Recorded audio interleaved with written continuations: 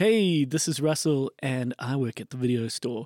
I love this job because when the store is quiet, I get to watch movies and series and talk about them with my best friends that work here. Interesting people also pop in to rent something all the time. Each week, we can help you figure out what you could be watching on streaming platforms and out in cinemas.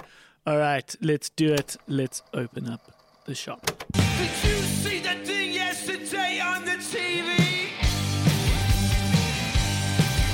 It was ready,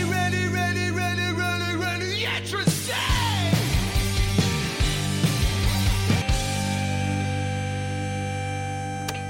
All right, top of the morning. How's it? How you, CK? Yeah, good. It's been a week, but yeah, it's good. Hey. I'm ready. You holding on? You know I am. Are you well rested or not? Not at all. Not at all. How are you? I am also not well rested at all.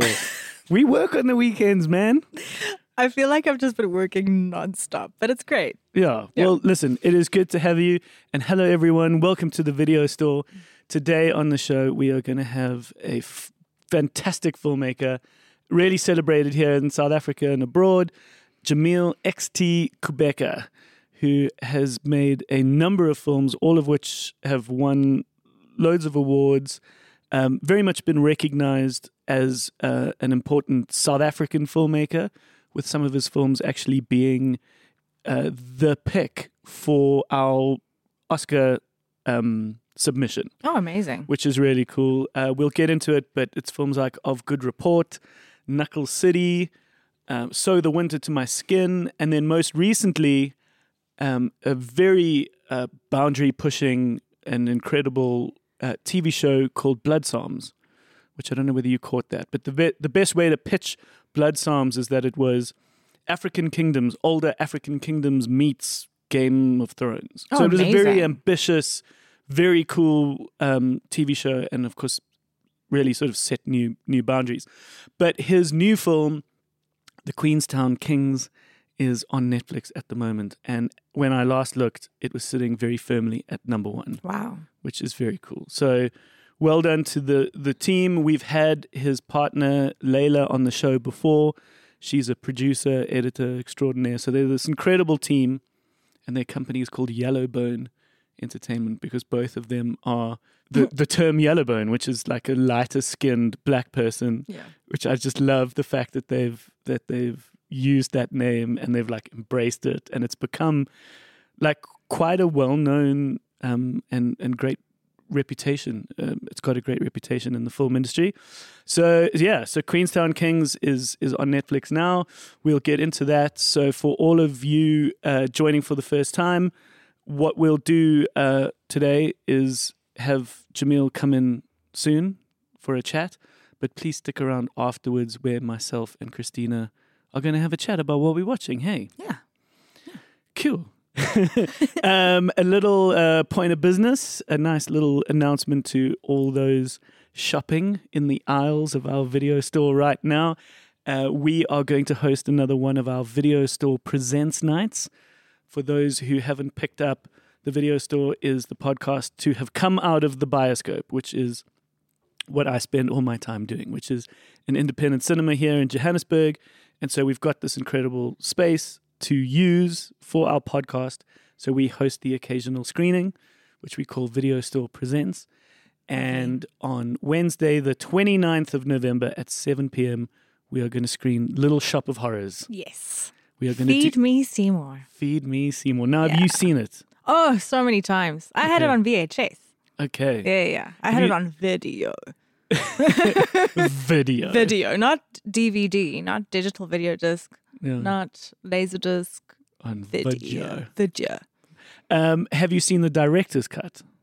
I don't know, actually. So I have seen neither. Okay. And What? this is exactly. This is the point of the Video Store Presents night. I don't know whether you know this because No, you're I'm so relatively new. new to the team. But the point of the Video Store Presents night is to have us in the team watch things that we haven't seen, where some of us love and go, oh my God, you've never seen that movie? Sure. And so we are using it as the Video Store crew to watch the movies that we've always wanted to watch. Amazing. And we hope everyone else comes along. And Steve Martin's in that. Is he? Yeah. Okay. So good. Obviously, we know Rick Moranis. But I've always wanted to see it.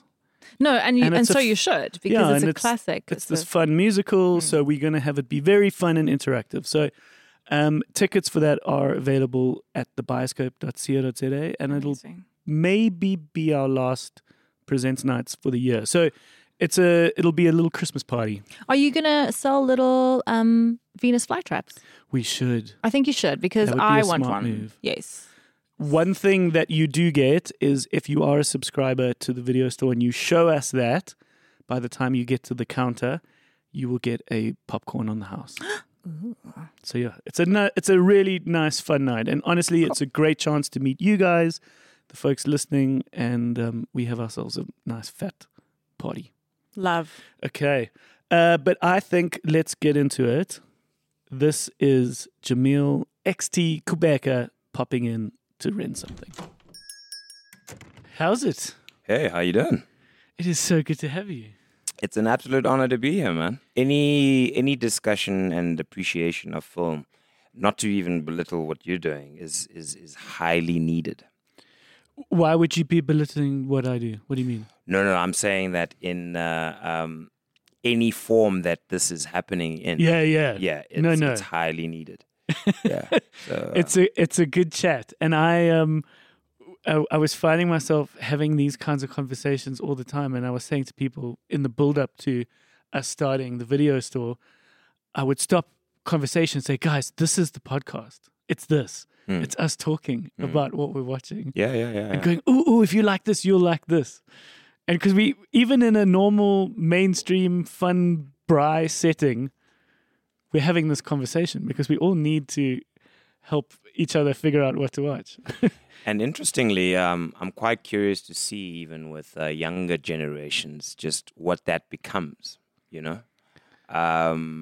When I speak to people who are younger than me, you know, the references, the cultural film and television references are quite interesting. You know? There's a lot of Black Mirror in the space. A lot of people quote Black Mirror. They quote Stranger Things. And I'm like, wow. I feel like Rumpelstiltskin, you know. I've woken up in a completely new and different time. Even the nostalgic pieces of today draw some kind of weird quasi-nostalgia that I wasn't quite part of, but I get. Yeah, I think that's what's interesting. This is what I love about our conversation. And of course, we're going to get into it now where we go through the films you've loved across the way. And like, it's, you know, it's always interesting to see the time periods. It's always interesting to see the film stamps on people's lives. Where for me, I'm like, that's a high school film, but for someone else, that's a primary school film. And it's like, oh, wild. Like we can tell our age here. But just off the bat, you're a filmmaker. Mm-hmm. You're an established and celebrated filmmaker here in South Africa. We've very proudly screened a host of your films here at the Bioscope. So we've had you and your partner, both literally and figuratively, your partner Layla, be such an important part of the Bioscope. It feels like a culture, doesn't it? Yeah. I mean, if I think from my first film that I screened at the Bioscope, which was Of Good Report. Yes. Way back. Yes. From that, and that was a test screening. I was testing an audience back then. I was still playing around with an edit. Okay. So it's, I feel this has been part of my filmic culture, the space. It's a very dear to my heart.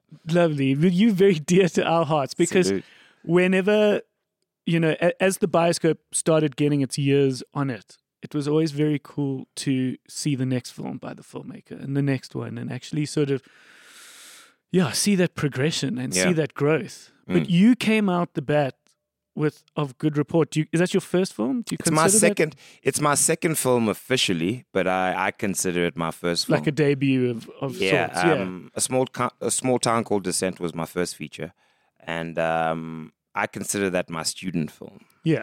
I know my producers or whoever worked on it wouldn't like to feel that way, but it's the God's honest truth. Yeah. I was far less in control of what I do from that one to my next film. So that was my student film. So for me, Of Good Report, And Of Good Report is special, and I want us to get into it and talk a bit more about it. But as it stands right now, you have a new film that Correct. is out, Yeah. which is The Queenstown Kings, Yeah. which is currently on Netflix. On Netflix. Okay, so you're making Netflix films now, which Well, is great. That's the tide. It's quite interesting. It's where you find yourself now, which is cool, and it's gonna go out to so many people. It's very interesting because the business has changed so much. If I look at it I mean, this is an obvious thing, but to be in it is something else. It feels different. That's why I'm trying to articulate it. I mean, from the time the dream was set in my mind, as a child of the 80s, saying, hey, oh my God, yeah, I want to be a filmmaker, Yeah, to the point where I was able to make my first independent film and what the tide was like then, to now this is my 6th feature film, and how the business has completely changed on so many levels. So that has also been an interesting thing. It's been part of my growth to also start to accept the change. Now, where fundamentally is those changes? Because I'd imagine the production, the middle part, is relatively the same.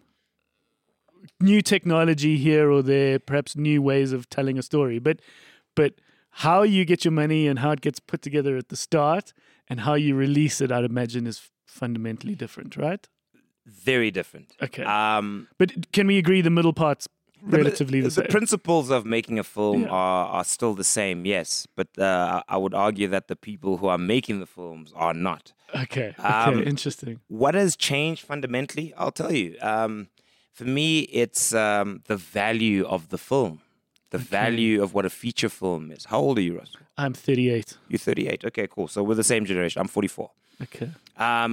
So growing up with the love of 80s and 90s film, right? That would have been the spread. And then obviously you going a bit retrospectively being influenced maybe by, I would assume, 70s cinema, 60s cinema, right? That would be the space of kind of an 80s child, okay? Yeah.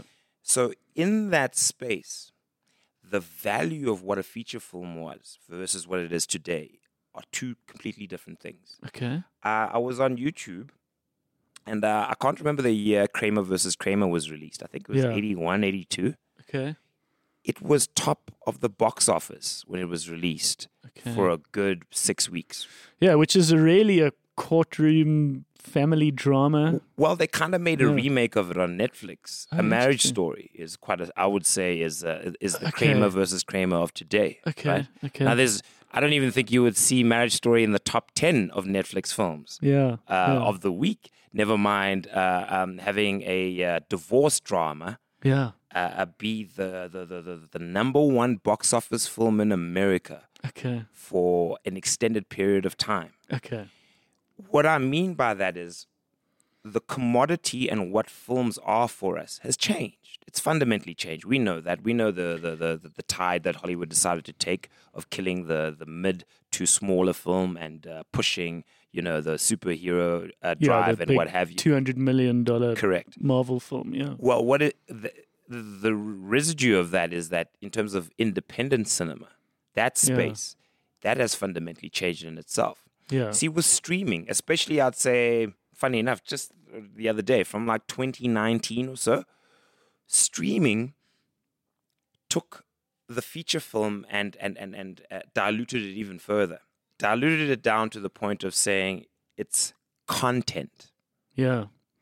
This has come up on a previous episode. It was actually Gareth Cliff who was like, the word content is terrible. It's the It's just a word that signifies it being a place filler.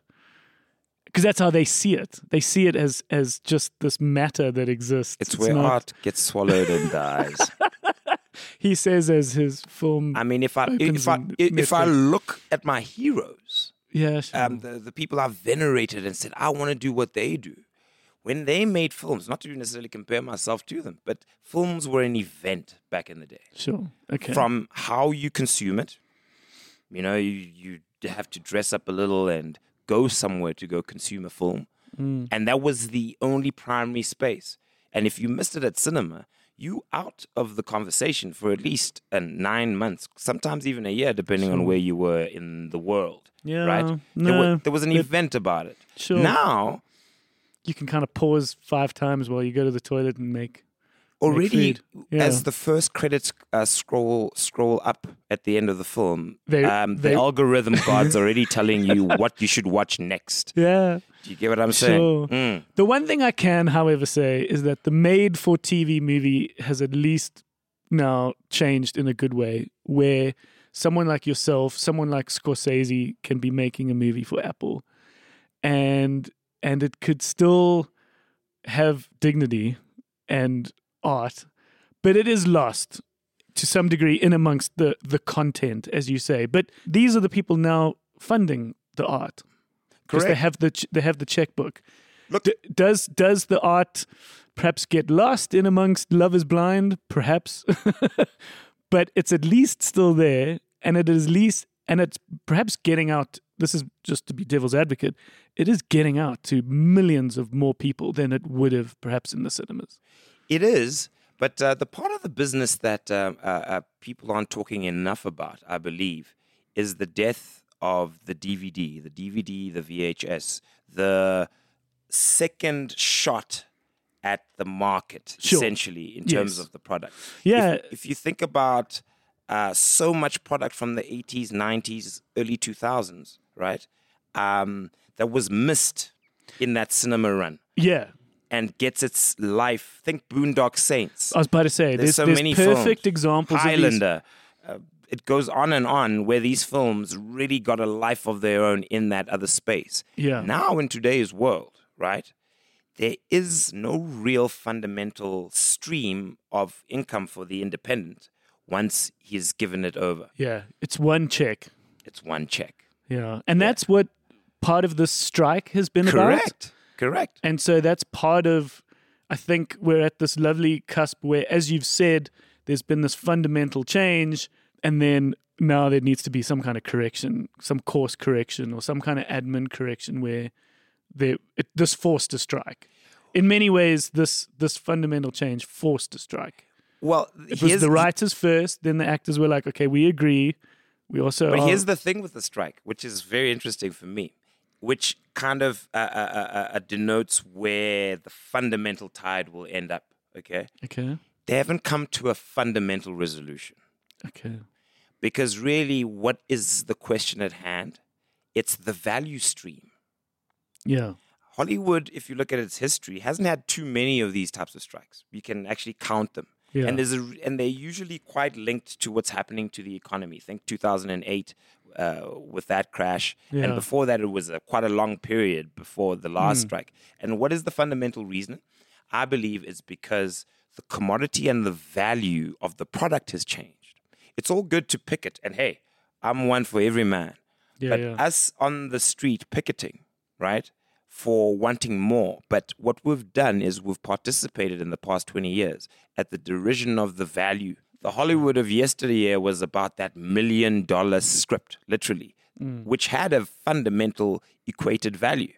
But now, because the streams have changed in terms of how you distribute the work, right, and getting rid of the one that always saved us all, which was the DVD market, right? Now, the streamers who just need content and who aren't telling us fundamentally what their numbers are, Yeah. and who are not really dependent on the individual products, but going for more of a subscriptive form of engaging their Yeah. audiences, right? Yeah. They are struggling to denote the value of each individual film. Yeah. And that's why we are at the impasse that we're at. What is the value of a known actor today? Yeah. Especially if they're doing a TV show and then they're also doing that. They're The spreading black guy- themselves. Sorry to Yeah. interrupt you. The black guy who did The Falcon, he was supposed to be the next Captain America. Yeah. He put it very well in a great interview. He said, Anthony Mackie, Yeah. he said, people don't go watch an Anthony Mackie movie. They go watch Captain America, you know? Yeah. And what that has fundamentally done is that, yes, we say it so many times, but we don't have box office stars anymore. You remember in your teenage years, there was a Yeah. time where Yeah. you'd go watch a Harrison Ford film. You didn't care whether it was an Indiana Jones or regarding Henry. Yeah, sure. Well, yeah. So I'm of the belief that in this change, the household name will disappear. And it's very difficult to discuss it now because so many household names still exist, like Tom Cruise. They are like a household name is a person who you can't pinpoint one particular piece of work, but you know them. It's like South Africa knows Kurt Darren, but we don't all know, we can't all list Kurt Darren songs, but we know him. Tom Cruise, all those kinds of people. And I think we're now in that era of media where, because we now live in this algorithm society, we now live in this customized bubble where we're not all tuning into the 8 o'clock movie on Mnet anymore. Correct. We are no longer going to have this economy of mainstream and this economy of the household name who could pull. You'll now know and love this artist, this musician, or most likely never heard of them. Now, here's the question Which is exciting and challenging, especially from a marketing, distribution, economy point of view. I like to look at it with the point of saying as well, I agree with you, the excitement and the challenge together. Yeah. Because it's like, okay, so then what is the tomorrow looking like for the artists? Call it the auteur. Okay? Yeah. Well, it's almost saying at some point with the algorithm, with being given all of this stuff that isn't actually you or that you like, there's a point in you where now, as a consumer of material in this form, whether you're in the bus, on your phone, or you know, At home, whatever the format is, it's the choice, isn't it? It's the articulation to say that I am in my understanding and knowledge of cinema, I am discreet enough to be able to find the pieces or the artists that I know to be great, or put myself in a position where I can be exposed to new material that is great. But the reference will always then have to be those pop culture references of whom we know to be artists or auteurs. Yeah. It's like it is akin to, which I don't have, by the way. It is akin to curating an Instagram page. So my career at some point is going to sit in an algorithm space where my name is worth curating as a counter to algorithm. So if you wanting to get a sense of, I don't know, South African or African cinema, it is the responsibility of you, consumer, to go find those discerning names that if you type it in, you will get.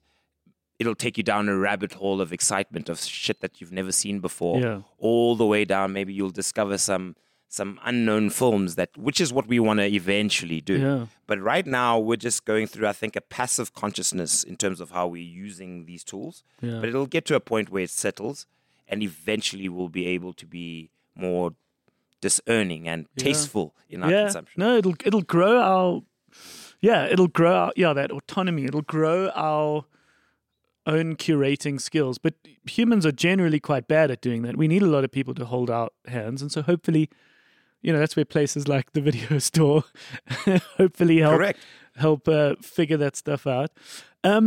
But I think we could probably talk about this for hours and hours. Let's perhaps steer the direction. Let's perhaps talk about the film. Yes. What does this one mean to you? Because I know in its history, it was almost at one point, it could have been a TV show, or like a sort of limited series, but then it was brought back to film. Let me explain myself. So what is this one about?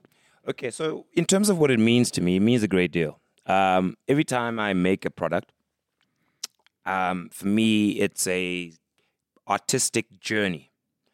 And in that journey, it's a search and a challenge for self. If you look at my body of work, I go right across genres. Yeah, I was about to say that has been a strength. That's definitely a signature of mine, because as a lover of cinema, I love it all. Yeah. So there's a film for every genre. Yeah. And because of that, my endeavor works in that way. The sports film, that's definitely, the American sports film is definitely one of my favorite genres. Okay. I can think of quite a few classic films that I'm like, those are in my top. What are some of those? Bull Durham, The Natural. What's the De Niro thing with the boxing? Oh, Raging Bull. Looking really bad. Raging Bull. Yeah. But even less on that level. But some of the good, inspiring ones that are just such a formula, but they work so well, like Coach Correct. Carter and Remember the Titans, and Even before Remember the Titans, remember Gene Hackman in Hoosiers? And I never used to be able to pronounce it. No. Hoosiers is probably the most championed basketball movie. oh, cool. Came out mid-'80s. Okay. That's let's check it out. that's the Coach Carter before Coach Carter. Okay. There's a specific filmmaker, a guy called Ron Shelton.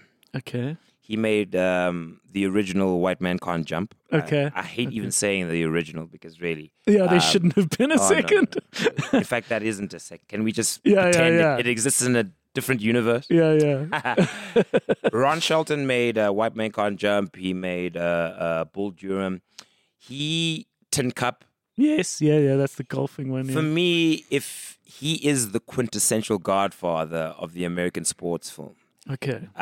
He has an innate ability of getting under your skin to a point where you are enjoying the spectacle of the sport and are part of the spectacle of the sport in the film. Yeah. I remember that distinctly as a child. Okay. Very specific sports films that got me going. Yeah. The Running on the Beach film. Chariots of Fire. I mean, I watched Chariots of Fire when I was 8. Yeah. Well, we're gonna, what we'd like to do is go through your life. So I think at that point we'll talk about some of these films that have come along the way. But this one now specifically is about a soccer team, hey? Yes. And why is it special to me? Because I wanted to answer specifically that question. So it's applying that formula that I fell in love with the likes of people like Ron Shelton, and applying it to a local context. Okay. One who, having grown up in the Eastern Cape, having grown up in rural Eastern Cape, I was very much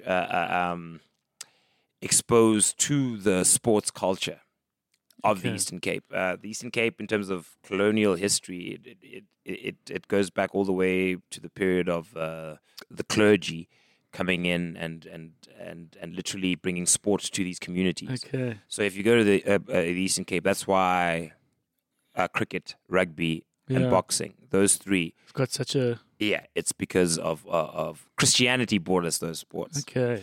And somehow they resonated and spoke to our hearts. So now in South Africa of today, which I've really explored in many films in different ways of the dream deferred, sport becomes a clinging aspect of culture where everything has been eroded. Where you'll find in these little small one-street towns with nothing going for them. Yeah. But you'll find that dusty field where it's the only place of social convergence outside of a tavern. Yeah. And I really understood that space and where the psychology was, and also where aspiration and hope sits for people from places like that. And I just this brought an opportunity for me to be able to express that in the canvas of an American sports film. Yeah. Do you know what I mean? Okay, lovely. How far away were you from Queenstown?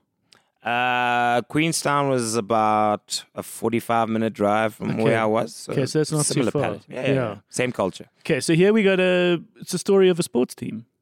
Well, it's a about story of a soccer team. It's about redemption, really. What we look at is a washed-up soccer player, soccer star, ex-Bafana player, who had probably his highest streak was going to Italy, but playing in Serie B, came back to South Africa. But it's that, and I can use the name because he's in the movie, it's that Jabu Mahlangu mold of bad boy who never took all of his opportunities. Everyone spoke of how good he could have been, but didn't seize the moment. Because of discipline, essentially. It's amazing. I can see all the American stories we've seen similar, right? Exactly. Yeah. So it's Keanu Reeves and The Replacements. There you go. Everybody spoke of how much potential he had. Okay. You see what these films do. Yeah, this is great. my point. Yeah. But we have these stories, and so it's great to be telling them. So here he is. Our archetype is that type of character who left home and never came back. So he left at 17 with all of these prospects of signing for all of these clubs. He left the Eastern Cape rural home. His dad was a coach himself, who actually was responsible for making him a protege.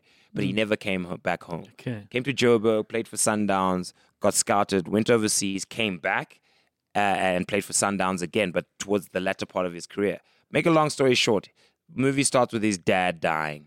So he has to go home for the first time in 18 years. Okay. And en route home, he decides to drink en route, which is a very South African cultural thing. Yeah. That we really need to look at, peeps. Yeah, it's not a good look, eh? No. So he gets pissed on the way home, rushing to get to the funeral overnight. Yeah. Most Eastern Capers know that jaunt of a overnight trip back home. We've all done it.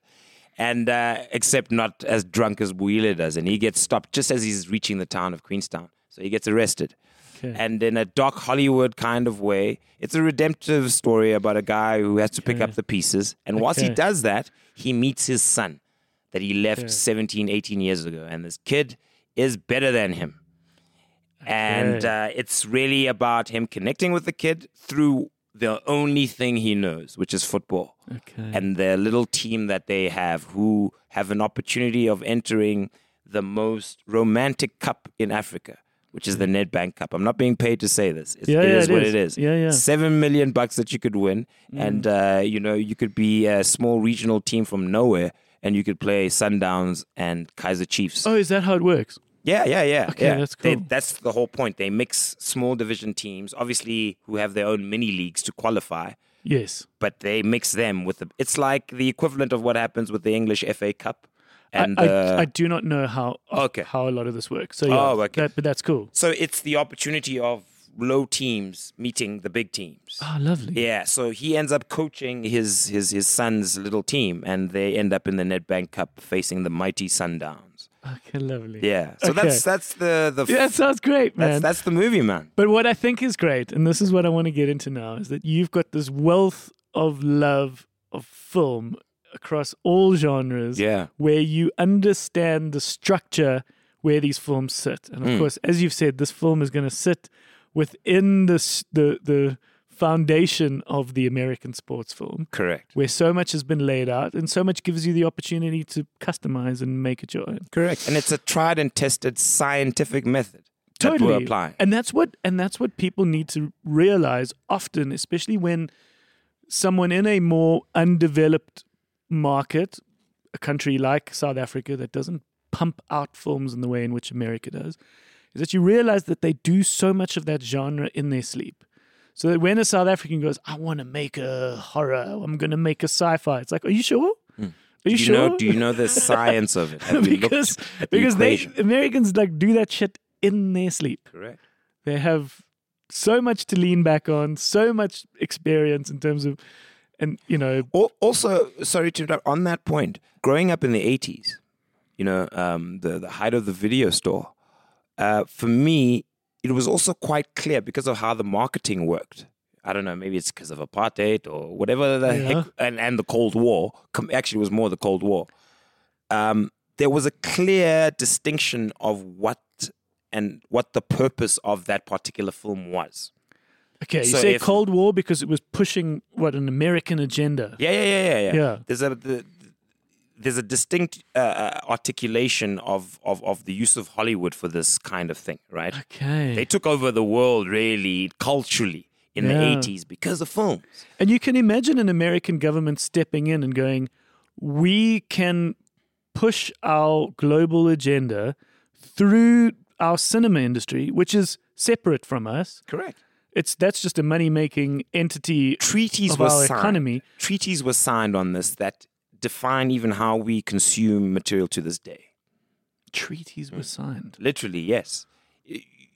It's not a coincidence, especially a child of the 80s and 90s, that you consume so much American fare versus anything else. Yeah. That it was all part of a very specific global policy. Yeah. So in the marketing, this is my point now, in the marketing, if you had a National Lampoon's a Christmas Vacation or any European Vacation or any of these films, you understood quite clearly what it was there for. You know, let's take an average American family and let them go through cultural Europe and just take the piss out of everything.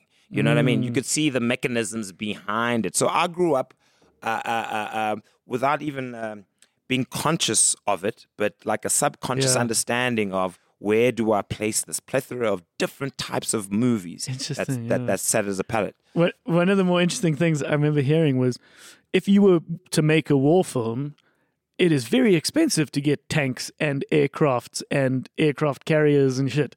So you're going to have to ask the army to borrow it. The army is only going to let you use it if the army's agenda comes through. Correct. So when you make an Apocalypse Now where you're criticizing the American government, you got to fucking You have to be a multi-millionaire, award-winning filmmaker who can go to a different country to get that done. You got to get your own helicopters. So, interesting. Okay, so I think let's do this. Yeah. We've got our little structure here because now I want to, at this point, we've established where you are right now with this film, which is out in Netflix, across Netflix now. Very excited about that. Go get it, folks. We want to journey through your life. Yeah. And we want to go through the films that you've loved. And so we've got these 4 films which we'd love to hear from you. And these are films very similar to the kinds of relationships you would have been having at that point in your life. Okay, so the first film... I love the psychology. You dig it. I'm with this, man. Let's go. You're there. Let's okay. go, baby. So the first film is your puppy love film, which is... Define puppy love? So it's primary school and perhaps earlier. It's an innocent love. It's love letters. It's you getting excited to just hold the person's hand. So the movie that is your puppy love film is the movie that was perhaps quite innocent, but it hit you in that sort of early phase where you were perhaps not even seeking it out, but it was something your parents showed you or something with siblings. Growing up in Eastern Cape, what kind of access did you have? Okay, so context is very important in this sense. Yeah. So being born in 1979, grew up in the Eastern Cape, East London primarily. That's where my father had life in Tanzania township. Shout out to my people there. But it was a different country. That's the context you need to have. It was the Republic of Ciskei under the president of Charles Lennox Sebe. So we were a banana republic. I went to school in East London, living in Tanzania. These were 2 different countries. So every morning I'd leave Tanzania to go from the Ciskei to South Africa to go to school and then come back. It's wild how those sort of micro countries existed. Absolutely insane. And my father was... I knew of Botswana Yeah. because I had family that lived in Mafeking. But I wasn't too familiar with the others. Yeah, and same system was applied. They created an elite, to give the idea that's separate but equal. Black people can have that which of their own. And my father was very much a part of that elite. So I had privilege from, as far as I can remember. I think only sub A I went to quote-unquote Bantu education school. Interesting. I'm a Model C kid from 1986, man. Have you seen, I don't want to have so I'm too about much to go of towards your question, but yes. Cool, but I don't want to have too much of a detour. But you're making me think about the Osage people in Scorsese's new film, Yes. Killers of the Flower Yeah, Moon. yeah. How they were kind of given this land. They had some sense of authority and power, but did they... Because the bigger system was still kind of rigged against them. I specifically used a term which was very much a Jim Crow term of American segregation, which was separate but equal. That's what they called the term, and it was a very condescending idea of, hey, you can have black people who have wealth and like all you guys of these get things this whole too. valley, but it's a shit valley. Exactly. It's not the best valley, and it's perhaps not your first one that Exactly. you were all at. Okay. So my dad, he took use of that system. He saw that system and found a gap for himself, and just went with it. And he reached the tops of the top of this society, if you will. So I was a rich kid in a bad neighborhood. Interesting. No, but this is fascinating. And what that did for me gave me the privilege of going to the video store. And having access to video machines and televisions and being able to just consume whatever the fuck I wanted. Yeah. Shout out to Videoland, which is no longer there. Sad. So many of them are no longer there. It was an institution in East London, one of the most amazing spaces, man. The biggest video store you can imagine. Yeah. It was separated by a decade, and it was literally up the road from my house. It was run by a Greek man. And this is the time, remember, where you'd have separate entrances for blacks and whites. Oh, really? This guy didn't give a flying fuck. Yeah. He would leave me, and I'd be in there for like 3 hours just to select that film. Do you get what I mean? Okay. I'm my own algorithm. So trying to search and find that particular film that spoke to me. I'm my So own going- algorithm. I love that. Going back to your question, my simple answer is Back to the Future, the first Back Lovely. to the Future. That's my puppy love movie. I wanted to be Marty McFly. I wanted his fucking hair. I was Yeah, yeah. obsessed with Michael J. Fox. That bomber jacket that thing. bomber sort of jacket. sleeveless. I totally understood his plans for that weekend, even though, I hadn't done anything like that with girls. But the fact Yeah. that he needed that truck, he needed that weekend. And how dare Biff take his dad's fucking car and crash it for that weekend? I love it. Yeah, Marty Okay. McFly and Yeah. Back to the Future 1. That's my puppy love Okay. movie. Lovely. Great choice.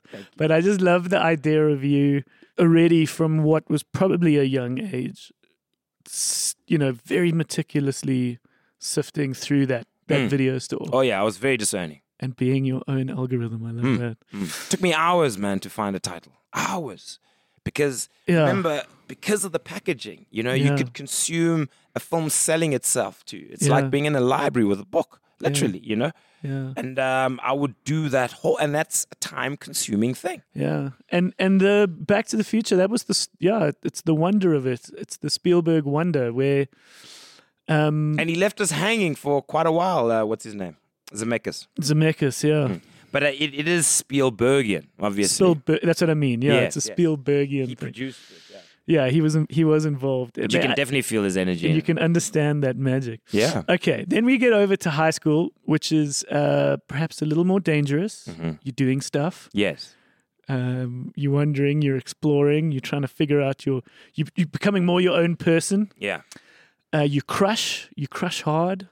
So curious to know at around sort of high school, 16, 17, 18, what films might have come your way? So my pre-teenage years, I really consumed a lot of commercial fare. Then I'd say probably going from back in the day, Standard 5 into Standard 6 into the teenage space. I started going a little darker. Yeah. And into 70s Cassavetes type of cinema. Oh, shit. So I was starting to get into, what's his name? Who's the auteur as well? He did Badlands. Malick. I started getting into the Malicks of the world. Terrence Malick. Yeah. Cassavetes, Scorsese, of course. Jeez, I remember the first. I mean, I know the name Cassavetes, but what are some of the big ones? My favorite is... what is that about the Chinese bookie? What is that? The Killing of a Chinese bookie. Killing of a Chinese bookie. Okay. Yeah, it's a very good film. Okay. It's not quite. How would you describe independent 70s cinema? Yeah. Dark and brooding Yeah. would be my word, and very Okay. different to the palette that I was quite used to. Okay. And the one that's were you yeah. sorry? Yeah. Were you getting dark and broody Yes, by as definition. as an individual? Yes. If I were to have hung out with you or met you on the playground, like, Oh no! Surface level, no. I was a friendly kid, Okay. but I was discovering that there was cinema that was all about dark teenage angst.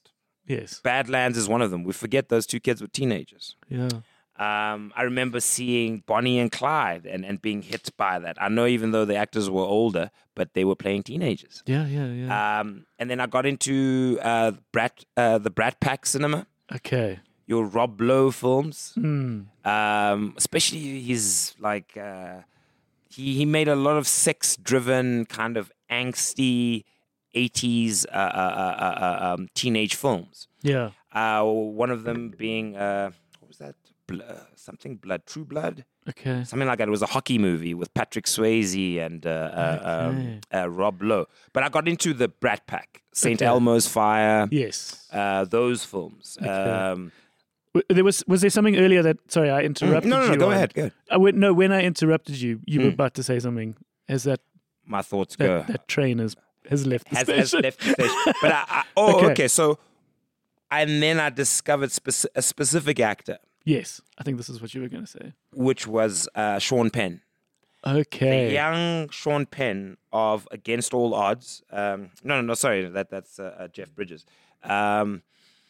A young Sean Penn who played the son to Christopher Walken in a movie called At Close Range.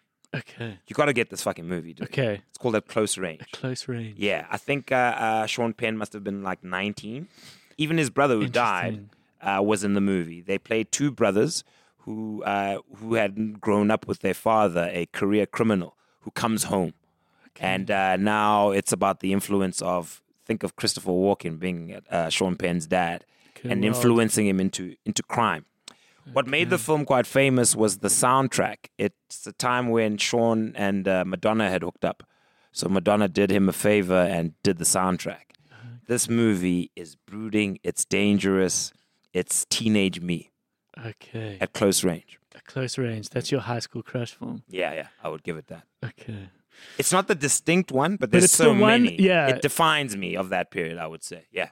The fact that instinctively you choose it is the answer we're looking for. Like, if you discover along this chat that perhaps there was a better one, but At Close Range, people, Close go Range. watch that movie. Okay. I don't think we've experienced seething teenage danger okay. in an actor Yeah. like Sean Penn portrays. Spoiler alert in it. Portion of the film is about him being on trial for killing his dad, for killing Walken. Okay. So it's about, and I'm telling you this so that you really appreciate that the film is about him getting to that point. Okay. How does a kid get to a point where they would kill their own father? Brilliant movie. Okay. Jesus, you've sold it. Thank you. Okay, now we leave school. Yeah. Did we go study? What did we do? So We're still in the Eastern Cape. Where are we sort of in our 20s?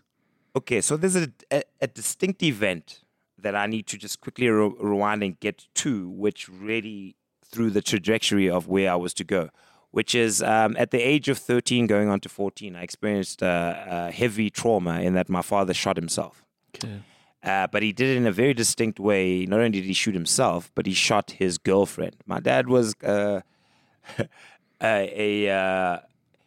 what's the character that Scorsese? no, not Scorsese. The ultimate gangster on screen. The ultimate gangster? Godfather? No, No. that's more mafioso, organized Okay. crime. But I'm talking about flashy gangster in your face, man. The Cuban that Pacino Oh, played. Scarface. Scarface. Okay. Sorry. Tony, that's the character. Tony Montana. Tony Montana. My dad was a Tony Montana, Oh, with all really? due respect. But yeah, and if you grow up as a child of a Tony Montana, you get to see a lot of shit. Jesus Christ. So- okay. Oh, so was there some trade, some... Well, you see, that's why I chose that movie Against All Odds. I mean, sorry, At Close Range. Yeah. Because This really... relationship with the dad, this Correct. complicated relationship. Correct. My father, for all intents and purposes, and being the great man that he was, he exposed me to his life, which a big portion of had a lot of darkness and criminality. Okay. There was complications there. Yeah. Okay. So at a very early age, not to myself, but I witnessed violence, major violence towards other people. I witnessed organized crime mechanisms working. Obviously, I witnessed apartheid too, and fascism and government fascism. And Did you feel all of these did things. you feel relatively safe yourself? Oh yeah, I was Because- the safest kid in. Because you were protected No one by... would fuck with Tony Montana's kid, man. Yeah. Jesus You know Christ. what I mean? And Yeah. I've since discovered many things about my father and who he was and why he was able to be the Tony Montana that he was, you know? But that's a Interesting, whole other I episode. saw something great on the internet, which was that particular kind of Italian loafer shoe. Yeah? It was a picture of the shoe, and it said, if your dad wore this shoe, you have siblings you've never met. My dad had maybe 15 of those shoes, pairs of those Okay. shoes. Are I'm you- not joking. No hyperbole here. Yeah, and yeah. I have no idea how many fucking siblings I have. You I could stopped have. counting at 8. Jesus. You know what I'm saying? Okay. So what no. it did and which is what I'm grateful for the most, is that the turbulence and the insanity of my father's life and me being able to witness it for 13 years gave me material that not even Scorsese would fucking wish he had. Wow. Because, I mean, it ended, by the sounds of it, in a Tarantino-esque... It ended in a very tragic event. He murdered his girlfriend. And this is also a year before apartheid, a year before democracy, 1993. Yeah. He had a girlfriend who was 28 years younger than him. Yeah. So he shot her, and then eventually he shot himself. But there was a gap between shooting her and himself. Yeah. And in that period, we got to interact. So by the time he left, I was quite clear of why he did, which I'm grateful for as a 44-year-old man. Yeah. The least he did was tell us why. Otherwise, I would have built up all sorts of shit and blamed myself. Yeah. So with this tragic event happening, what it did was cinema became my therapy.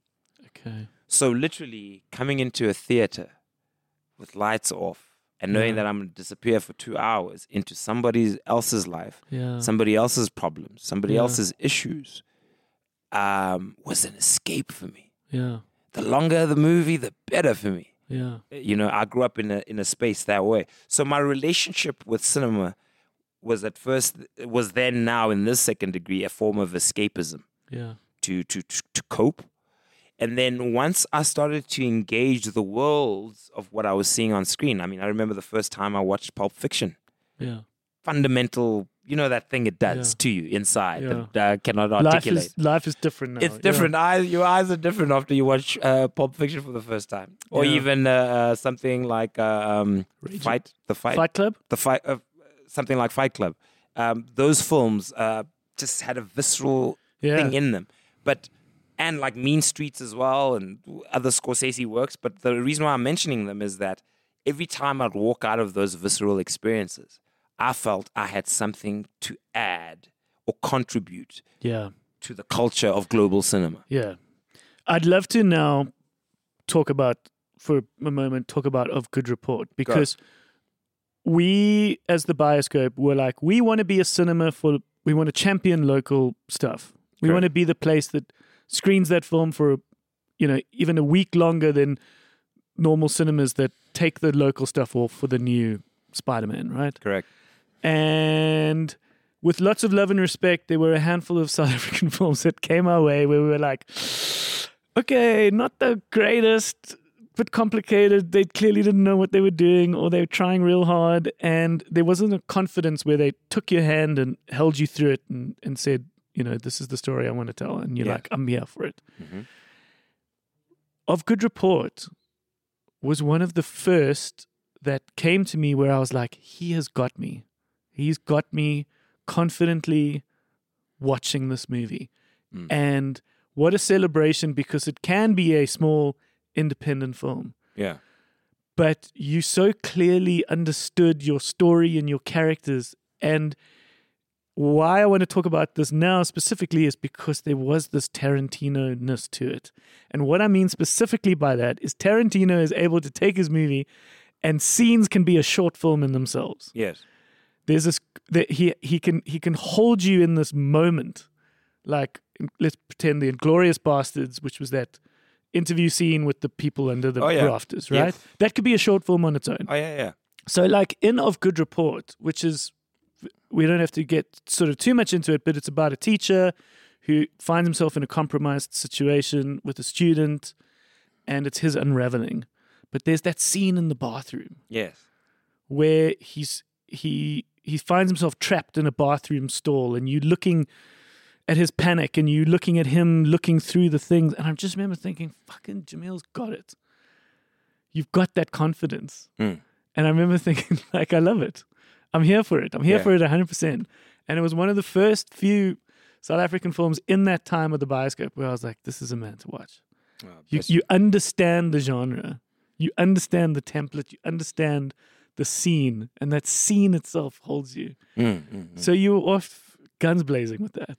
Oh, thank you. That scene essentially was inspired by a scene in the movie The Cook, the Thief, his wife and the lover and her lover. Okay.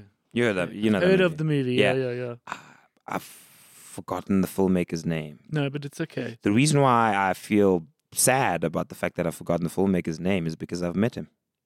I've met him and I've spent an evening having dinner with him. Okay. And we were in Stockholm, Sweden, and I was trying to explain to him that he inspired a scene out of my film. Lovely. In the movie, there's a scene where the gangster's girl, played by Helen Mirren, she goes to the bathroom, and she has a little tryst with her lover. And while she has that tryst, the gangster walks into the bathroom, and they're stuck in the actual toilet. Yeah. After that, it becomes a totally different scene to mine. Sure. So, but mine was inspired by that, and also it was inspired by an episode in Breaking Bad when Jesse was stuck in the van with the what's his name, the bald DEA agent. Okay. Esposito, what's his name again? No. Walter White's brother-in-law. Okay. No, I haven't. To be honest, I haven't watched a lot of Breaking Bad. Oh, you need to. I know. Even to this day, I you know. need to.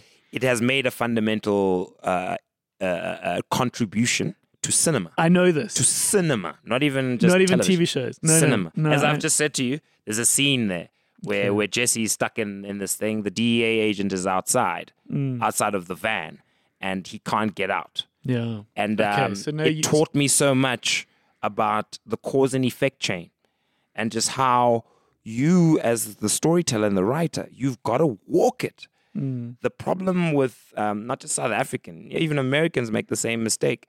We look for a shortcut, and that shortcut creates questions of plausibility because you didn't walk the situation. Yeah, well, you understand? Yeah, what I think just so often happens is a film is so realized in someone's head. Communicating that step by step, pace by pace, scene by scene can be difficult. And especially you lose emotionally. And you lose that objectivity. And so sometimes you watch a film where you're like, who's he? Why did they do that? And you realize the filmmaker knew exactly what was going on, but he just failed to get it through, which is why the Americans, when we talk about the Americans, they just know you've got to have the meet cute. You've got to have Let's call it the studio system. The studio system. That's the much better way to put it, because these are studios that know how to pump these things out. And they've done it for over half a decade. Half a century. Yeah. Even with that in mind, coming to my current movie, Queenstown Kings, I've done and applied the exact same method. It's a sports film. So you got to get into the sport and the psychology of the sport. Whether or not someone likes it or not. 1 + 1 = 2. They will eventually go with it. Yeah. If you give them the right threads. Yeah. But we as filmmakers, the majority of us tend not to want to walk that road. You mentioned of Good Report. Part of it, which was really insane, even for myself, to be able to go through it. Actors always talk about character acting, right? Immersing themselves in the role. Try be the writer and immerse yourself into a situation. I had to be Parker Setola, this murderous villain, who preys on children, and literally, I had to put myself through a cause-effect chain of saying, if I murdered a kid in a bedroom, what would I do with that body? Yeah. And unless you ask yourself that question and look for real answers, truthful answers, that's actually, you will never create that. You will never create a situation, right? Yeah. That transcends to a viewer sitting somewhere and being like, shit, that is real. Yeah, because I don't know how to cut up a body. Correct. So if I have to do it for the first time and I've got my back against the wall, I would be an idiot. I would do it badly. Exactly. And then it's like, how do you get rid of that body in a shack, in a township where you have no space? Yeah. You have no privacy. Exactly. And then understanding that. And then you got to walk the streets of it too. Yeah. So that's how my filmmaking works. Yeah. I found a formula from the greats that I like to apply, which is really about the cause and effect chain. It doesn't matter what the storyline is, which is why I love jumping genres. Yeah. It's because at the end of the day, it means that the story I've selected, it means then I have to walk those shoes. Yeah. Yeah. Okay, so Of Good Report, I think is available on Showmax. It's available on all of the formats. It's on Amazon. It's on Netflix. It's is on Netflix. Showmax. Yeah. No, you it's have a no great- excuse to not watch Of Good Report. No, it's just lovely. Okay, but now Sorry, I Have we- actually have have we- one very interesting thing to share with you on Okay. that, and then I'll shut up. Okay. This is very interesting. Okay. yeah. It's almost like setting up your own destiny. Okay. Okay. Being the film student that I am, right? Whatever film I take on, based on its genre, based on whatever, I start to put references around it. I've just spoken to you Okay. about Ron Shelton and, the American sports film. Yeah. Yeah. So, with Of Good Report, what was that? That was the origins of a serial killer story. Yeah. Okay. That is a very specific genre, the serial killer story. It's Yeah. told from the serial killer's perspective. Yeah. There's very specific films that do that. Clockwork Orange, one of the Silence of the Lambs movies does Yeah. that. One of them. I think it was actually the precursor. But point Yeah. being, there's a few of these. And for me, I needed to find my references and I needed to see who's done what and who's been the best at that particular genre. Okay. So whenever I go into a genre, I make sure it's not just about the main guys who do it. I go right deep. Yeah. And what I discovered was a film you got to play, my friend. Okay. Okay, it's called Henry, Portrait of a Serial Killer. Henry, Portrait of a Serial. Henry, Portrait of a Serial Killer, directed by John McNaughton. This movie was made in 1984, starring Michael Rooker. You know the great Michael Rooker with that voice? Okay. He was in Natural Born Killers. He was in Yeah, Saving yeah. Private Ryan, Yeah. JFK.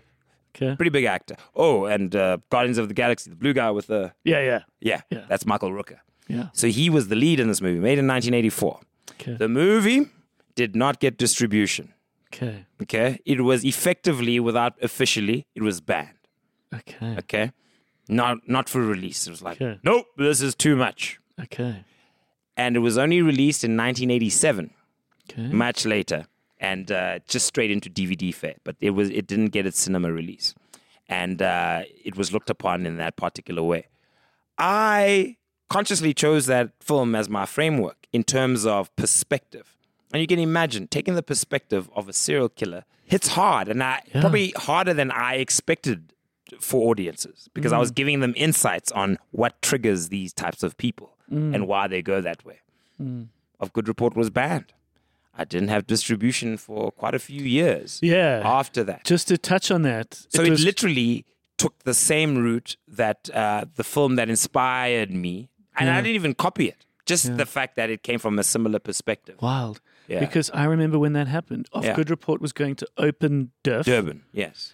And the Film and Publications Board weren't willing to give you a rating for it, right? Well, they classified it as child pornography, and they said that we had to hand over everything within a period of 10 days. Yeah. Either show that we've destroyed hard drives, anything with the film, or we've handed it in to the nearest police station. That was the order. But I mean, it's not that. Nobody's ever gotten an order like that. It's not child porn. Of course not. It might have themes of it. Not No, it- themes. I mean, it was a schoolgirl. Well, let me tell you their rationale. Yeah. Their rationale was that, and it's in our legislation, right? Yeah. Their rationale was any depiction of an illicit relationship between an adult and a minor constitutes child pornography. Any depiction. Yeah. which Never is- mind that the actress Jesus. at the time was 22 years old and she had a child. And this happens across our country, and you are trying to make a comment about it. Which I think really was the fundamental issue. Remember the time we were under the Jacob Zuma regime, and he was exercising an extension of power all the way down to intelligence. Yeah. Okay. So he was trying to create a certain kind of headspace. And I remember being accused of portraying black people in a bad light. Yeah. And my immediate answer was, black people don't need me to portray them in any light. We can do our own thing. You know what I mean? You don't need me for that. And fundamentally, Of Good Report came from what I experienced as a teenager. Yeah. At 16 years old, in the township of Somerset East in Tanzania, where I, as a 16-year-old who was interested in girls, was jostling all the fucking time with teachers for the girls that I liked. who Yeah. were my age that Yeah. I should be dating. Yeah. But a lot of them were being abused Yeah. by principals. And You saw it, yeah. I saw it. It was part of the culture. Yeah. We drank with these people in taverns. Yeah. So I had huge insight Yeah. into that mindset Yeah. and the mindset of that predator. And on the day of that Durban, you took what was now a cancelled film. Yes. You weren't able to screen it for opening night, and you guys used it as a chance to tell everybody what's happening. Shout out to Peter Machen, who was the head of Durban at the time. Yeah. There Was a screen. There was on the big screen. You guys wrote something. It was the disclaimer that was sent to us, Yeah. which says that this film is not fit for South African audiences because Yeah. it has not been passed by the Film and Yeah. Publication Board. And that's what you guys did. Correct. Yeah. And And of course now it's on streaming platforms nationwide. it's on streaming platforms So nationwide. it points that out. It's one thing if there were such bad scenes that it's not on streaming platforms nationwide. It just shows you how silly that ruling was. Guardian UK. I forget the name of the critic, but he's a top UK film critic for the Guardian.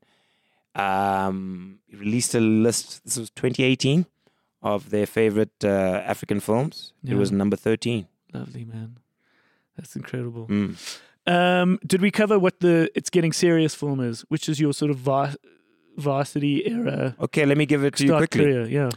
It actually came way earlier, but it just was a flag that was with me all the time. Yeah. It was Oliver Stone's Platoon and anything he made up to Natural Born Killers, And including Natural Born Killers? including Okay, Natural yeah. Born Killers. Cool. There was nothing that man could do wrong. But Yeah. more than anything for me was I was so enthralled by a storyteller who you could see in the work had vast knowledge of his subject matter Okay. to such a degree that he had a very distinct political perspective on it and had a way of saying, this is my perspective, Yeah. without saying that, but that's what he essentially said. Yeah. Think of a film like Platoon, where you know the social, or you've been given an understanding of the social order of American military. We're still trying to understand Vietnam, but, But yeah. he subverted that and probably gave us our most sober perspective of it, Yeah. Yeah. the most human perspective of Where it. right from the cover was that character being sort of pummeled with his hands up in the air. Willem Dafoe, that's the we best. all, we man. all know that image, whether you've seen Platoon or not, and that was showing not defeat, but it was showing just the complication of Vietnam, where it was so bloody and so, yeah. I'm such a fan of that film that by the grace of my creator, I've been blessed enough to have met at least 4 of the actors in the film.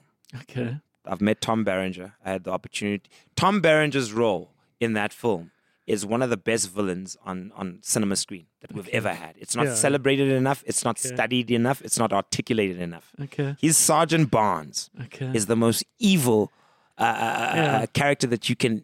And it needs a rewatch for me, but yeah. That okay. character was insane. I've met him. I've met Willem Dafoe. Yeah. What was Defoe like? Humble.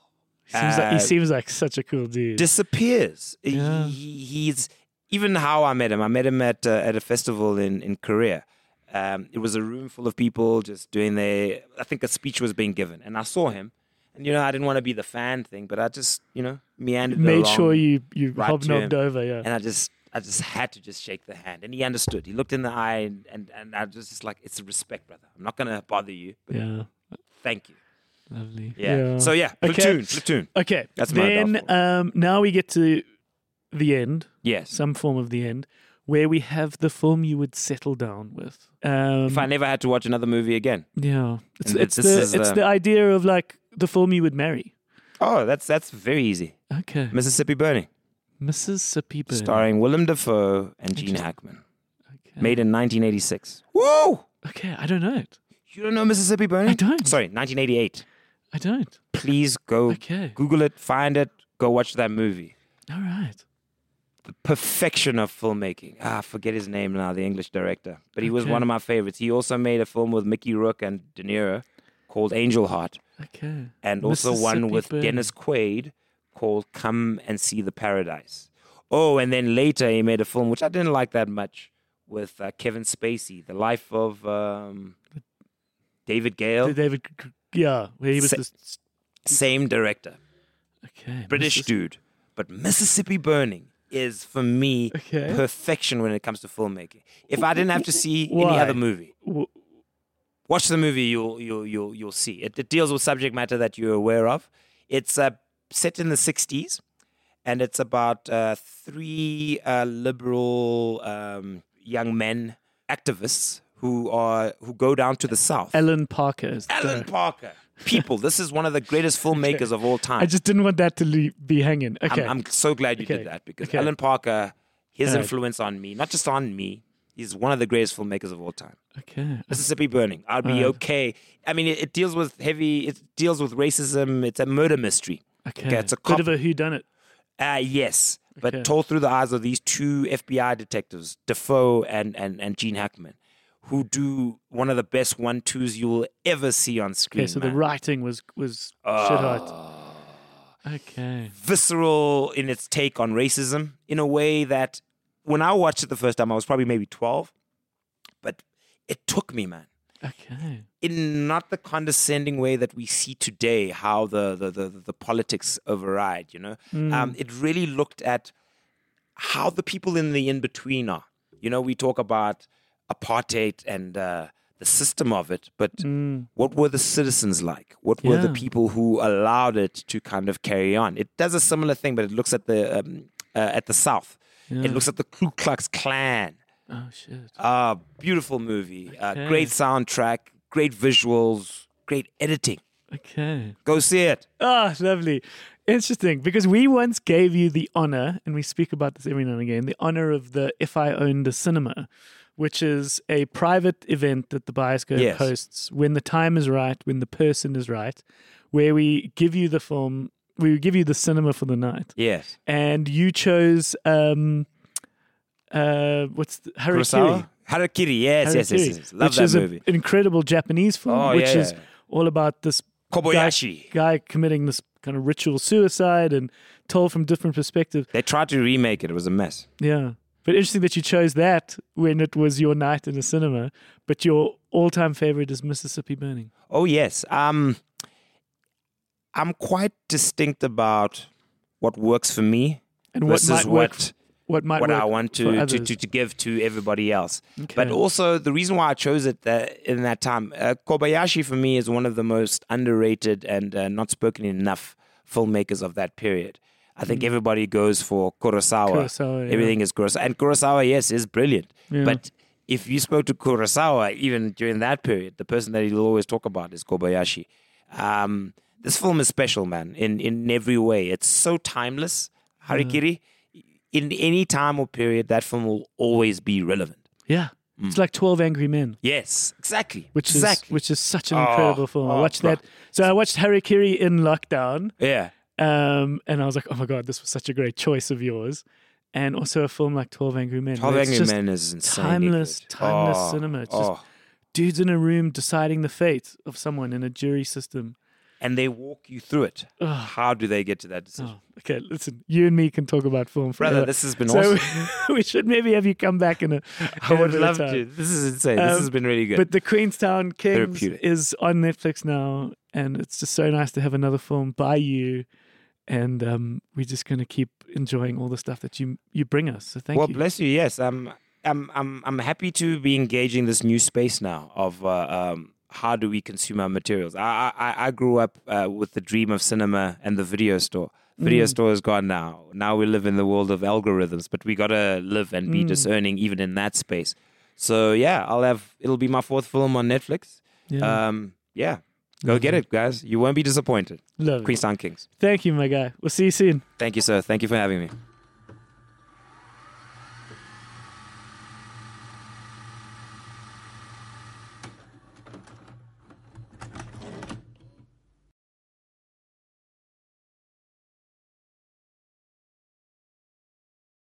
All right. What a good chat. Wow. Smart dude, articulate dude.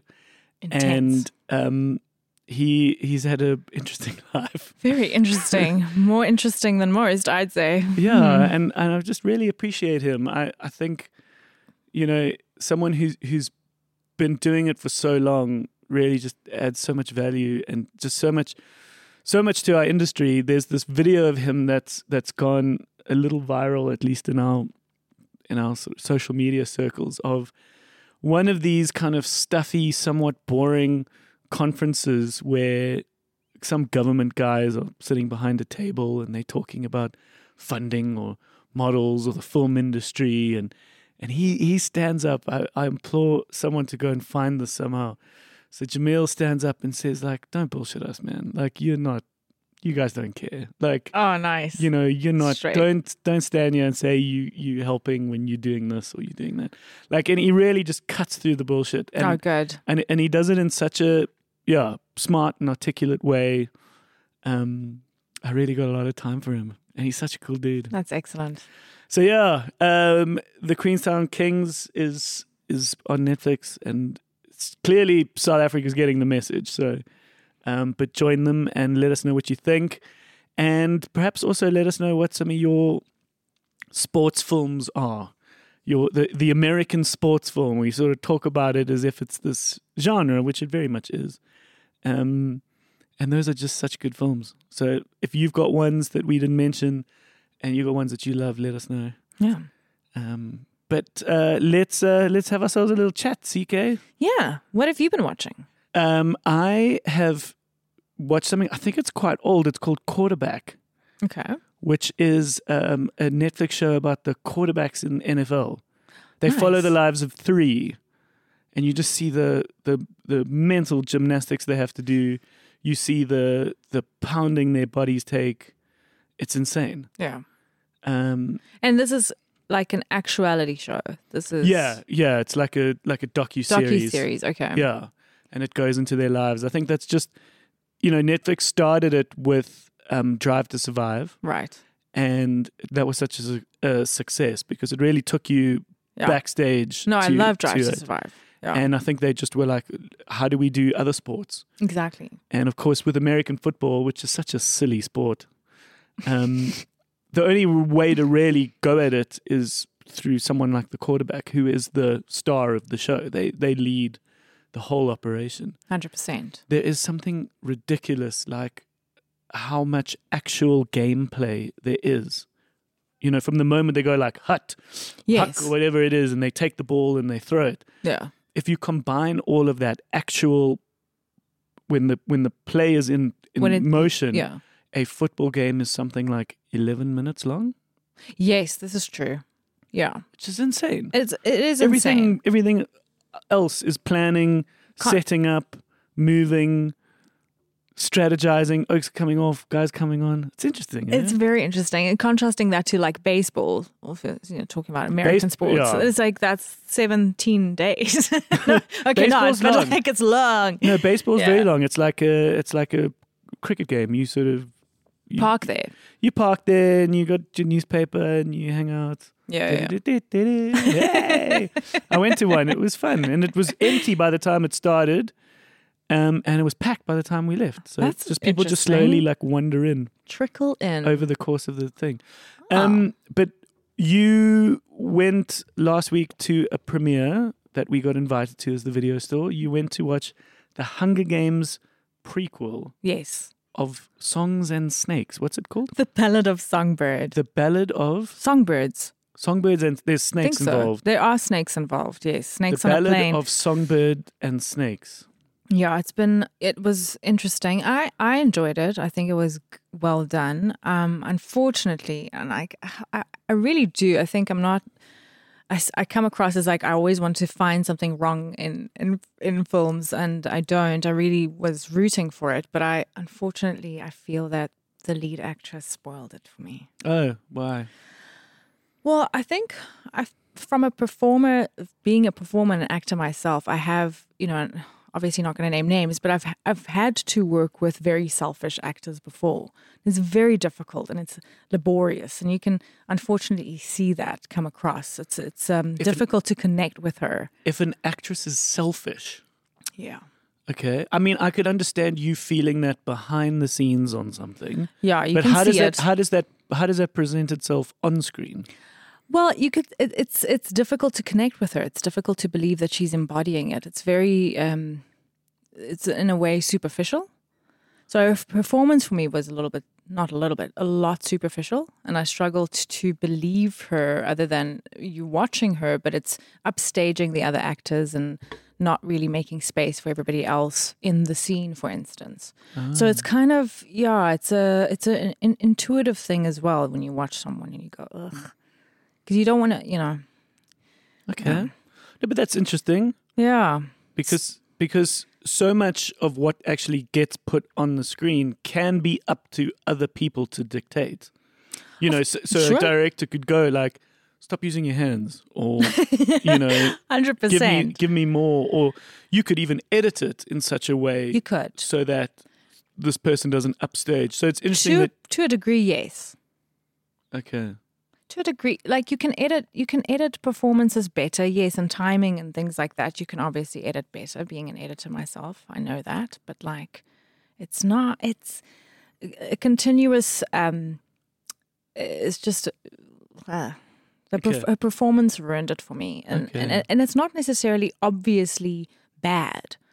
If that makes sense, it's not like this is an obviously bad performance, but it to me was not really about that actor or character. They weren't serving the story. It wasn't serving the story. Okay. Yeah. This is about the dude. This is Kenneth Branagh's character. Is it Kenneth Branagh? Yeah. What's the fucking name? I forget now, the dude who became Snow. Yes. So it's his origin story. Not Kenneth Branagh. So it's Snow's origin story. Snow's origin story. So you're going through this whole journey, and a lot of it was like, okay, it's long, it's very long, so it's a big investment to watch this whole story. And I understand. Does he have an interesting origin story? I think it would have been more interesting if I could see these two characters connect, which you can't if the person's acting kind of upstaging over the other person. So I didn't believe for the most part, the connection between the two characters.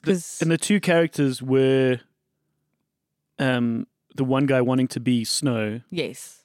And then this other one who, is Rachel Zegler, yeah. Okay, so Rachel Zegler was the person who you didn't dig. I didn't dig her. I'm sorry. Yeah. And then it's just very, yeah. I mean, it was amazing. Obviously, cinematically, it's lovely, and sound design is lovely, and all those, very obvious big movie budget things, all lovely, really great. But then there was this disconnect for me between those two characters, not having a feeling or a sense that there's a genuine connection that then. But that's interesting because you could have a film. Okay, sorry. Before I get into this, yes, Donald Sutherland. That's was it. Snow. Yes. Sorry. Like, what are we saying? What are we talking about It's here? It's been a rough ride. Yes. Apparently, Leonardo DiCaprio and not Kate Winslet, not Titanic, Claire Danes. Claire Danes and Leonardo DiCaprio were two. They had to be convincingly in love. Are you talking about Titanic? For Romeo and Juliet. And Okay, I'm like, wait, he wasn't Titanic. They apparently didn't like each other on set. But yet they were such good actors that they convinced everyone that they were so madly in love with each other that they were going to kill each other for themselves. Yes, but there's now a difference between I don't like you as a person or another actor or whatever. I don't like you. There's a difference between that and then that subtlety of somebody who's literally just, taking over and making everything about themselves. And it's very important also as an actor. It's hard to watch because you're like, oh, I know what that's like. Acting opposite that, where you like, just be in the scene with me. Like, don't be in your own head so much, in your own world. You've got to pull other people into your world as an actor. And concentrate on what's happening. Yes, be present with what's happening with the other actor there, so that you are genuinely connecting and living through that and having that embodied experience, because it does show. It does show on screen. You're like, okay, it's not that it's a bad performance. It's an excellent, very long 2.5 hour soliloquy. It's like a monologue of Rachel Zegler. But that's interesting because if this is the origin story of Donald Sutherland's character, Yeah, Snow. Snow. That's the dude. Yeah, exactly. So this movie shouldn't have been about her. Yeah, so it's a lot focused on her, and Do you think they just wanted another female lead? Were they which trying was to so recreate boring. it? Oh, I hate that. It's like I hate it if that would be the case. I don't know. I think Because at the end of the day, this film let that happen. 100%, and So there's they a lot obviously of kind of wanted that to happen. yes, but I mean, you could do that in like an equalizing sense, right? Or a sense where there's equanimity between the two characters That's a or nice actors. word. Thank you. Equanimity. I've got words. I know you do. My vocabulary. Yeah, so it's What has she done? Rachel Zegler. Yeah. I mean, she almost did Snow White, and then Oh no, that's come back. no, but someone else is in her place now. She's Oh, been really? fired. Yeah, as far as I know, as far as Ooh. I've seen. Yeah. Sauce. Yeah. So, and it's just, I hate saying this. I don't like saying, oh, bad actor, because I'm an actor myself. I will always defend. But unfortunately for me, that part of the story, and I think it's a great story to watch. I think it's really cool to go see, where everything came from. But I would have loved more emphasis on the male lead, Okay. and I would have loved a character, a woman that we would all kind of fall in love with. Okay. Because that's also not, I don't know how much I want to give away about the story if you still want to go watch it, but you do want to side with that female character, which is very difficult to do if they're upstaging. So you might go, wow, okay, and there's elements of it that you could probably justify and say, yeah, but they weren't, maybe this was the story, that was No, basically sure. the ploy, but Okay. yeah. Rachel Zegler she was in West Side Story. Yeah. She was Maria. I thought she was great in that. Yeah. Okay. Maybe that was before. Okay. Maybe that's her Yeah. origin story. I don't know what happened, but like. What else have you been enjoying? Well, speaking of sport films, Yeah. I love Hustle. Have you seen Hustle? Yeah, with Adam Sandler. Yeah, I mean it's quite old now, but that's very no, good. but it's by virtue of the category of film, Yeah, still very, very new. yeah. That's the story of the basketball player that he finds in like some godforsaken part of Europe, and he brings him to the States to play in the NBA. Yeah, and my mom watched it, and she wanted to watch basketball afterwards. She's like, "I love this game." Yeah. No, they do. Those things do also, help you figure out the sport, Yeah, which is really what I needed with F1. I needed a way in. So Drive to Survive very much helped me. And the moment you understand the sport, you can talk about it, then you can. I used to be big into F1 until the Michael Schumacher Barrichello standoff, where the team made Barrichello slow down for Schumi to win, and I was That happens. I was livid. From there on, it kind of went down. for me. Interesting. It became more about the sort of politics of it all. Yeah. As opposed to the glory of just winning because Yeah. you deserve it. Yeah. Yeah. No, there is a little bit of that, and you get a sense of that. Yeah, Bottas had to constantly aid Lewis Hamilton as his Yes. partner, but he's like, I want to fucking win. Exactly. Yeah, Exactly. It's an interesting sport. So no, I do love watching Drive to Survive because it is that way back into a sport that I used to love. Because Okay. I actually, I was so into it, giving away my age again. 20 years ago, I was so into it that I was like, I want to be a race car driver. Oh yeah, Yeah. cool. so it was sad for me to go like, politics. Nah. Interesting. Yeah. But Hustle's great. So you watched Yeah. it recently. Yeah, I did. And then what I'm looking forward to, so this is more of like I'm looking forward to just to see it because I only also recently watched Squid Games. I didn't watch it when it came out. I was like, I don't know. So the reality show for that Yes. game show, that Okay. actual game show that's coming out soon. This is also on Netflix. So Hustle is on Netflix, and it's a good watch. yeah. Just to go back to that for a sec, we talk about this, the American sports film, and it's a very much a new modern take on that American sports film. Yeah. So definitely worth your time. That is on Netflix. But yeah, Squid Game, the experience or something, the Yeah. game now. So Yeah. now it's interesting that it's teed itself up to be this reality show Yeah. where people are contesting. I only watched the first episode of Squid Game just to like get the vibe. Did you not watch the whole thing? I didn't watch the whole thing. Did you? Yeah. Okay. I invested in this. I was in Did it. it pay off? Yeah. Okay. Yeah. I mean, it's one of those, it's vile. You know, you watch it and you go, oh, like, ugh. It just But takes it's a lot out of good. you. It's taxing. It's taxing, but it's good. So, I mean, within the genre and everything, the way it ends and everything, it makes sense and it's Does good. Squid Game, like the narrative show, does it end conclusively? Like it didn't tee itself up for more. It could be more, yeah. So there's, Okay, but you do get there's- answers. You do get some answers. Yeah. Okay. Yeah. No, you get answers. Okay. Yeah. So, but they haven't done a second season. It's really only ever just been this one. No, there's only, Yeah. I'm wondering if there will be a second season. I think there have been talks that there would be. I mean, it was wildly popular, but this popular. this reality version of it could continue forever. Exactly. That's I would put my money in that. Yes. If I was the producers, Well, careful. as opposed to a narrative thing, you know, Yeah. which if you don't have the ideas, that's where these things can fall apart. Exactly. I don't want there to be a second season necessarily. Oh, okay. Because so you kind of it could go to a second season, but you kind of also don't necessarily want it to. You're satisfied with the season one, Okay. but it could go to a second season. So they've left it it's a very good ending, I feel, okay. because it's a semi-open ending. Do you know? Okay. Yeah. That's still coming. That's on the 29th, I think it starts. Lots of things happening on the 29th. What else is happening? The video store. That's right, baby. The Video Store Presents Night. Hello. Sorry, I didn't click on that. Little Shop of Horrors. Buy tickets now. Yeah. There is a movie that is coming to Netflix, which Yes. looks really cool. It's called American Symphony. That's also the 29th. Okay, there's lots happening on the 29th. Oh. Do you know who John Baptiste is? Yes. Um, Wait. Well, I don't so know that name. Stephen Colbert, his show, Yes. The Late Show. I forget which Yes. one he is. He's The Late Show. John Baptiste was his band Isn't he leader. the report? What's that? The report.